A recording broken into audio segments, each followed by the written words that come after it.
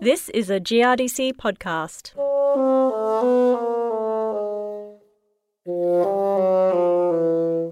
Root lesion nematodes. Everyone is fairly familiar with them. You're probably hosting several million, if not billion, of them in your paddocks right now.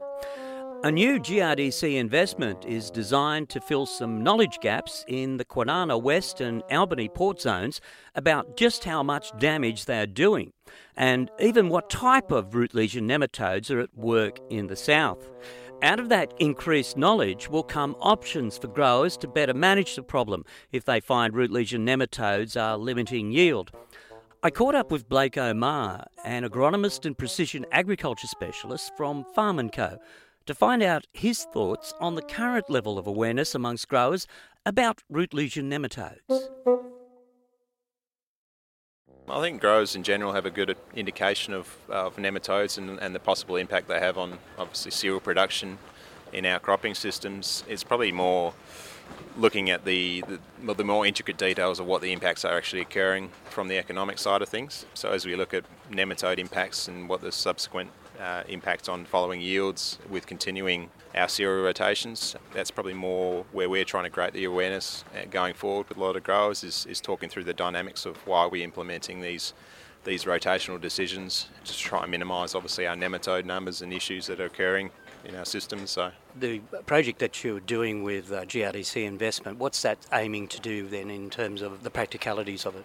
So the main aim with part of the project that we're running with GRDC is to initially create a broader representation of nematode populations in WA, so focusing on probably the two port zones at the moment, the Albany port zone and the Kwinana West, and just trying to provide a tool for growers to have a look at and start identifying areas that are obviously high or susceptible to high nematode populations, and just having that awareness as that sort of jumping point when having that discussion with growers on what might be happening in their paddocks and how we can start obviously alleviating the issues for them.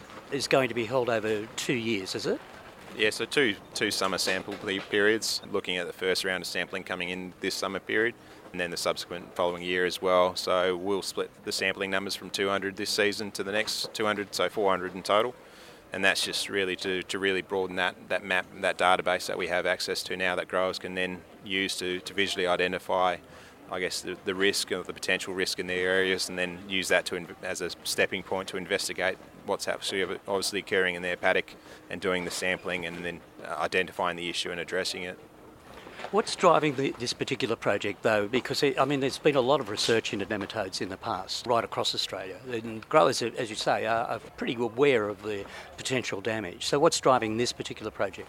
I think it's more the fact that our rotations now seem to be predominantly based around continuing the cereal phases, so the profitability around obviously driving continual wheat, barley rotations that favour the nematode populations, and the reduction obviously in these rotational crops that break the cycle, so our pulses and that we're seeing less hectares grown or less options sort of being viable for growers in areas. So I think it's more a correlation with that effect of the continual cereal program and the increase in the effect that the subsequent nematodes do have.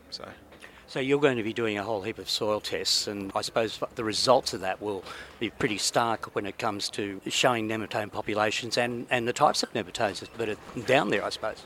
Yeah, so essentially what we'll be doing is we'll be firstly looking at areas with growers, in collaboration with growers, and actually getting grower surveys, so getting opinions on what they might be thinking that's actually happening in their area, possible impacts that they're occurring or they believe they're incurring.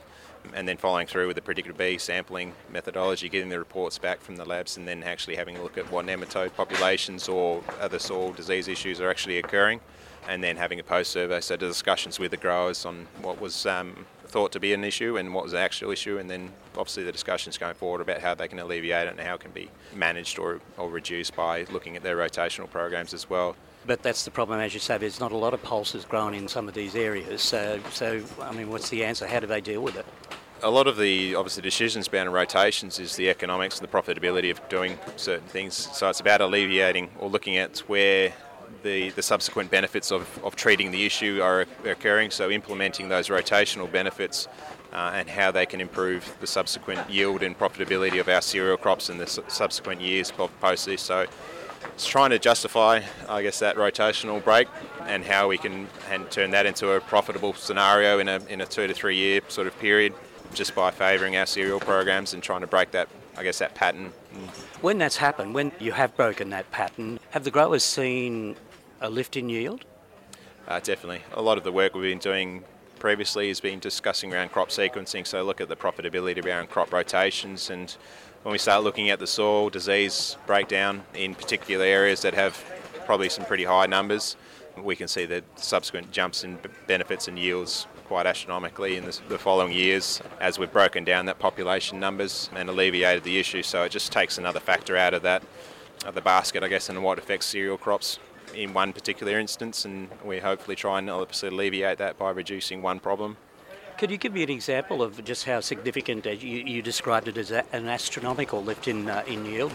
Can you give me some examples of that? It's really just dependent on the severity, but yield gains have varied depending on locations really, so I guess it's hard to put an average prediction on what it would actually yield growers, so it's really dependent on individual circumstances. But I know with our management guys, they've had to look at the real drivers of the profitability and where the yield benefits actually come from historic uses with rotational crops. So there are some significant benefits that I do recall that they do achieve, if it's anywhere from half a tonne plus, in just on alleviating that one issue. So it's just the avenue that obviously addressing that can factor into crop health and its persistence without that pressure in the following years. Pretty much addressing each individual case as it comes apparent, so identifying the issue, the level of severities, looking at the rotational program that they're implementing at the moment, where the adjustments might be made, where the profitability might come in actually altering that rotational, and it might be other circumstances that dictate what they actually can do and can't do, and it's just a matter of trying to accommodate. Mixed enterprises can make it a bit more feasible to implement the rotations that can benefit the livestock side of things. But continual croppers, we're obviously going to try and find that balance between profitability and where we can start to look at the rotations and obviously try and get the benefits that are incurring. GRDC has released a new fact sheet on root lesion nematodes in the Western region. Follow the link in the story notes. I was speaking then to Blake O'Meara from Farm & Co, and my name is Chris Brown.